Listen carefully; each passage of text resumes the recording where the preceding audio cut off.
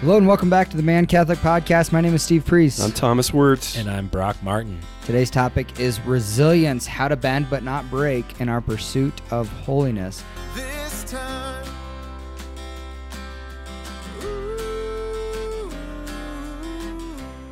Before we dive into that, we have a great story about St. Damien of Molokai. St. Damien, born Joseph de Veuster in 1840, so he was in Belgium, joined the Sacred Heart Fathers in 1858 and took the name Damien. In 1863, not long after that, he responded to the call for missionaries in Hawaii. I love this missionary heart he had. He was ordained a priest a year later in 1864 and was sent to the district of Puna. And at the time, Hawaii was missionary territory, and about one-third of the native population was already Catholic. Damien had the care of about 350 souls. But not long after his arrival, leprosy began to spread in Hawaii. In 1865, a decree from the government called for segregation of leprosy victims, and Molokai was chosen as a leprosarium, where they just sent folks with lepers to this island. The church sent a priest to minister to them once a year and had a chapel dedicated to St. Philomena, built for those who had been banished. They desired to have a more frequent priestly presence, knowing that death could come knocking well within a year's time between priest visits. So the local bishop asked his priests for volunteers. He didn't want to assign, he was afraid to assign anyone to this task. So Father Damien immediately jumped to his feet and offered himself for the sake of the lepers. He was to become the first resident pastor of Molokai, a post he would never leave. It wasn't long after Father Damien's arrival among the lepers that his need to be resilient manifested itself. Not having a fondness for Catholics, the Board of Health in Honolulu protested against Father Damien and his work in Molokai. They gave him permission to minister there, with the catch that he could never leave the infected community. Could you imagine? This meant he could not minister to the other local communities or visit fellow priests so they could hear his confession. He didn't flinch. He faithfully remained pastor to the forgotten. In one instance, a brother priest came to him to hear his confession, and the captain of the vessel, the ship, as it pulled up to the island, would not allow the priest off the ship, nor would he take Father Damien on board the ship. Knowing the crew didn't speak French, Father Damien shouted his confession in that language, in French, up to his fellow priest, who shouted back absolution as the ship was pulling away. Such was the tenacity of Father Damien, and this character trait, good Belgian boy, right, would be imperative throughout the rest of his life. The lepers themselves proved very difficult to minister to, as despair, as you can imagine, had permeated their hearts and minds. Father Damien watched the degradation and the consequences of life reduced to the levels of brute survival and animal pleasures. He understood what had prompted the kind of revolting orgies and debaucheries that were taking place. He understood that, right? He got it. But he did not intend that they'd continue. He took care of his flock as a mother would care for her young, and tried to visit each person every week, and just fought through this stench that he often, when he started caring for them, he would just vomit because the stench was so wretched. But he would go and care for them and change bandages. Because he was alone on the island, because many at the time believed leprosy was a sexually transmitted disease, some people assumed he was living an immoral life on Molokai. And so the rumors began to spread about him that he was taking part of the debauchery on this island with these lepers. So not only was Father Damien isolated, not allowed to have his confession heard or be visited by other priests, but slanderous rumors began to spread about him himself and the life that he was living. He had to fight so many attacks that were coming at him. And near the end of his life, knowing exactly the suffering that was to come, he had watched hundreds of people die of leprosy, and he consoled himself at night by walking through the cemetery, praying his rosary, and thinking of each person that he himself had buried there. And while he knew what his death would be like, he had no way of knowing how he would be remembered. But he didn't care. All he was concerned about was intimacy with God and the souls of his flock. And he died in 1889 of leprosy. And I love St. Damien of Molokai, a man that was unbreakable. I mean, this is not long ago, right? We're talking just over 100 years ago. True. This is not a long time ago. And when I hear this story, I'm not there yet.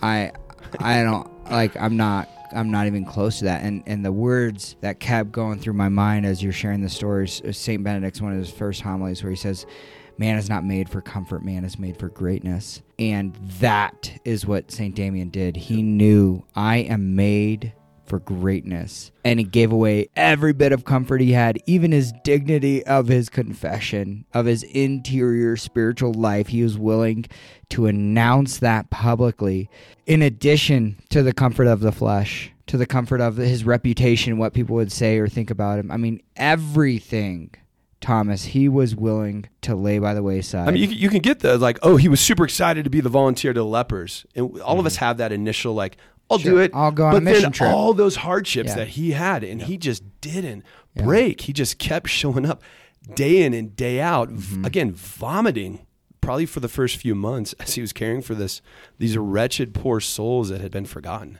But yeah, he kept showing up. Yeah. Now, here's the key is I say I don't have it right now, or I'm not there yet, but we've all been designed with that hunger for greatness. Like that is intrinsic to who we are in God's image and likeness. And I think back to the story, and he's no saint, but Ernest Shackleton, right, who wanted to be the first explorer to cross Antarctica by boat. And he put out an ad that said men wanted, and you're going to die. It's going to be very uncomfortable and it's going to be terrible. No one's ever done this before. You're not going to get paid a lot of money, no fame or fortune, like nothing. And what happened? No one showed up. No, that's not what happened at all. Thousands of men lined up. And he got to pick his crew, and they all were willing to give all of that aside for greatness. Now, it wasn't spiritual greatness, but that's my argument, is that this is innate to who we are as men, that it doesn't always have to be this high-level spiritual endeavor that we're seeking. Now, that's what we're called to. That's the pinnacle of our spiritual journey. But even these men who didn't know the Lord were willing to let go of all of their comfort, all riches, all fame and fortune for greatness. And I think St. Damien did that perfectly. And I think that walks us into the topic today of resilience and bending and not breaking in those moments. It's one thing to want to be great. It's another thing to persevere through it. Yep. No, totally. And the dictionary defines resilience as the capacity to recover quickly from difficulties, toughness. The capacity to recover quickly from difficulties, toughness. And I think that's why St. Damien's a perfect story for this topic. And this topic is so apropos for men in our day and age, because if you think through, the most important things in life, whether it be your discipleship of Jesus, your vocation, so your spouse and your children, or your vocation to the priesthood, whether it be your finances, your education, anything that you're doing in your life, all of these things, all of the most important things require resilience. And so I think it's a perfect topic for us to really unpack a little bit today. Yeah, and it's because it's so hard today, right? We were given a gift card to Grubhub, and we ordered food online. I was just telling you, Steve, ordered online. I get to watch a little tracker of the car of when the food shows up at my door, and boom, it's right there. All I have to do is walk 10 feet to the door to pick up this amazing meal. And it's just, there's so much instantly given us. This instant gratification makes it really hard to actually suffer, to be resilient in this day and age. Am I right? No, you're totally right. And here's the bad news. I'm such a sinner that it's never good enough for me in that situation, right? It's not quite warm enough. It took too long. It took too long. Like, I still have find reasons to complain because I'm a sinful man. When I was a kid, Thomas, I used to come home almost every day and watch Peter Pan, cartoon Peter Pan. I don't even know where it is anymore, but this was daily. I would watch Peter Pan, and I'd always have dreams about flying. All makes so much sense. And here's the thing about Peter Pan, right? Like, so he lived on Never Never Land with his Indian tribe, and then Captain Hook and his adult men, the pirates, would fight Peter Pan. It was this wonderful storyline that they had. Well, Peter Pan came to get Wendy, right? And John and Michael, yep, and flew them back to Never Never Land.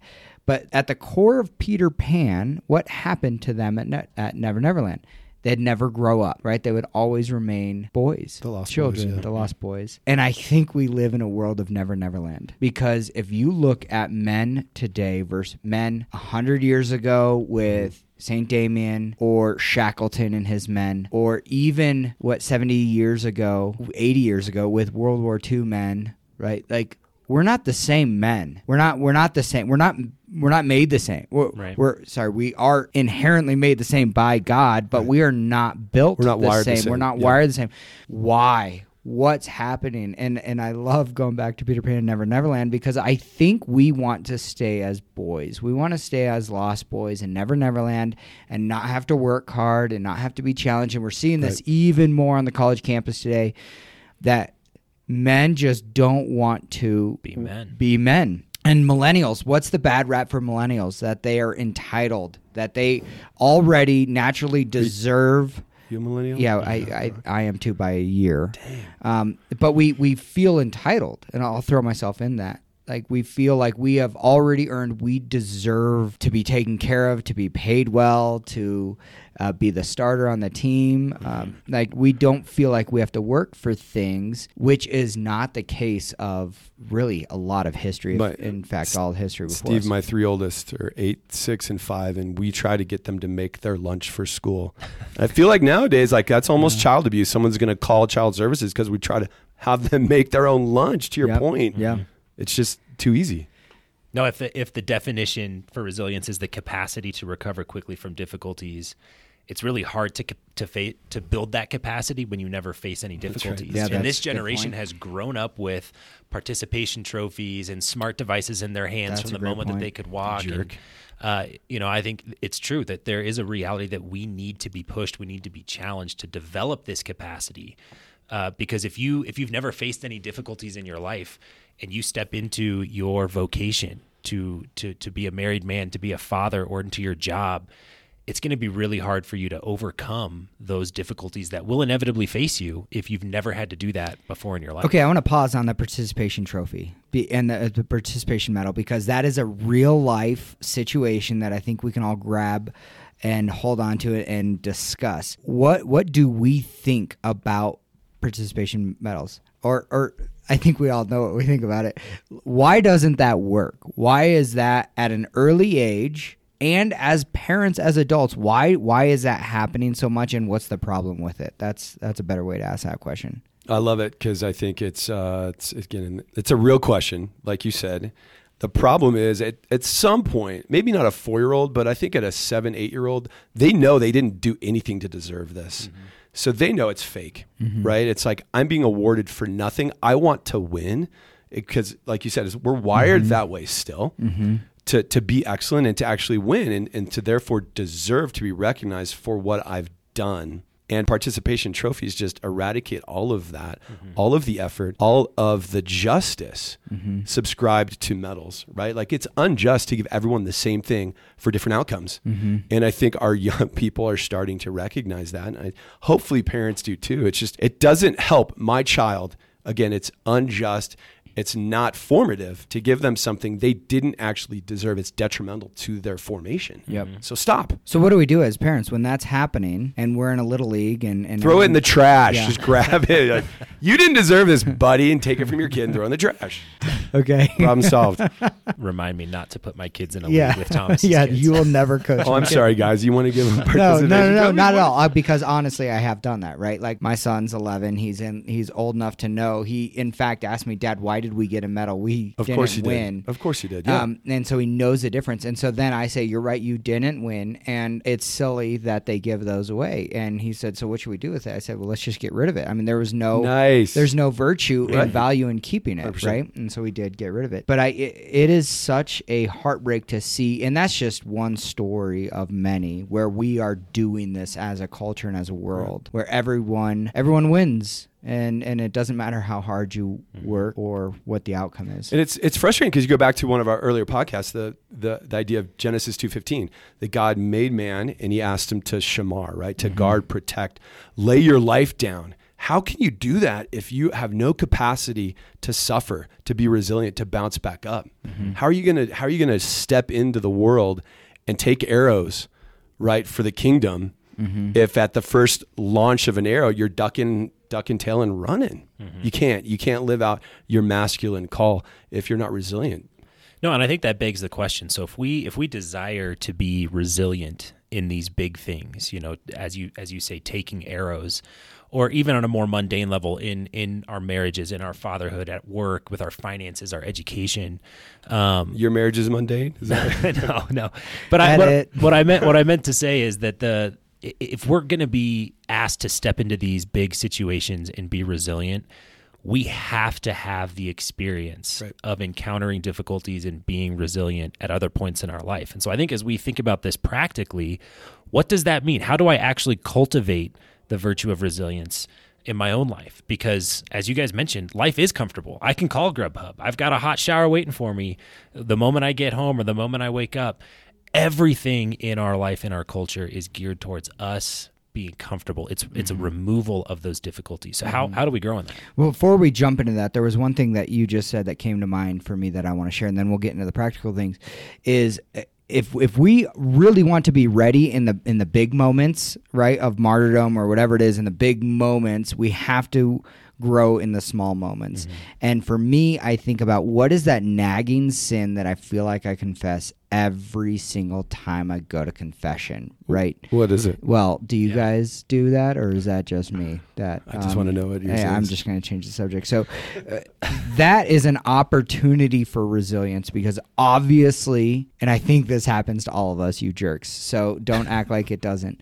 We all get attacked. Like Satan finds that chink in our armor, right? Like where's that weak spot in each one of our lives where he knows he can just keep going after over and over and over again, and it feels like we can't figure it out. And there are times when I'm like, God, this is on you, because you're not helping me here. Like, if you want me to get better at this, I need your help. Step in and play ball with me. But we have to be resilient. And I think so often Catholics think, why go to confession? I'm just saying the same thing over and over again. Why should I even try to work on this? I'm obviously not finding success. I'm just going to give up, which is breaking.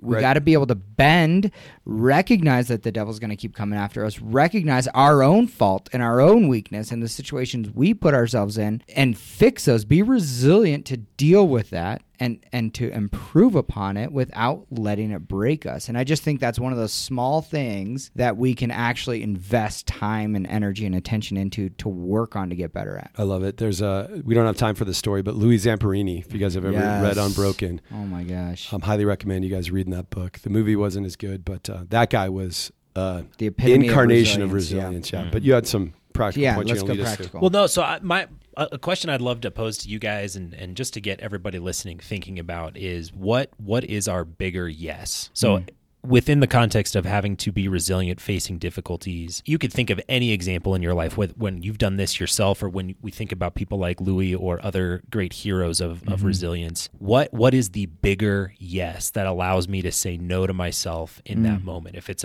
an issue of physicality, and you mentioned, Steve, martyrdom, or even just something like suffering for the faith or taking some persecution for wearing your faith on your sleeves, that necessity of having a bigger yes, something that's outside of myself that I'm saying yes to, and not just gritting my teeth and saying no to avoid, that sin or whatever thing it is. Okay. I don't know if I'm smart enough to know what you're asking, but my gut thought is, Jesus, again, said to us, if you're going to follow me, pick up your cross daily, right? And this idea that in the suffering, hopefully to the bigger yes, we're actually, when we bounce back up, we're allowing God by his grace to transform us, to sanctify us, right? And that suffering is God chiseling away what he doesn't want to be there anymore, so that what is left is just what he originally designed, how he originally designed us to be, this movement to holiness.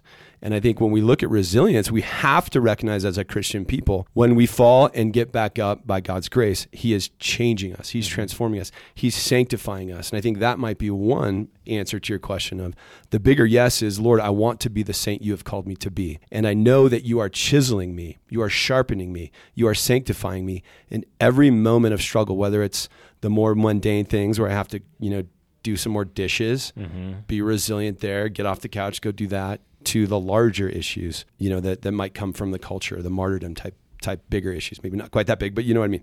And I think recognizing that it's being sanctified is one of the, I think, answers to that. Yeah, and I think we lean into the stories of the saints, and a lot of them that we've shared so far are the men who have been kind of normal dudes, right? But have opportunity and lean into those opportunities for greatness. And it starts small and it gets big, obviously, because they're canonized saints. And that's what we're called to, right? We want to be, as Curtis says, a canonizable saint. We might not be canonized, but we want to live to the point that we could be canonizable.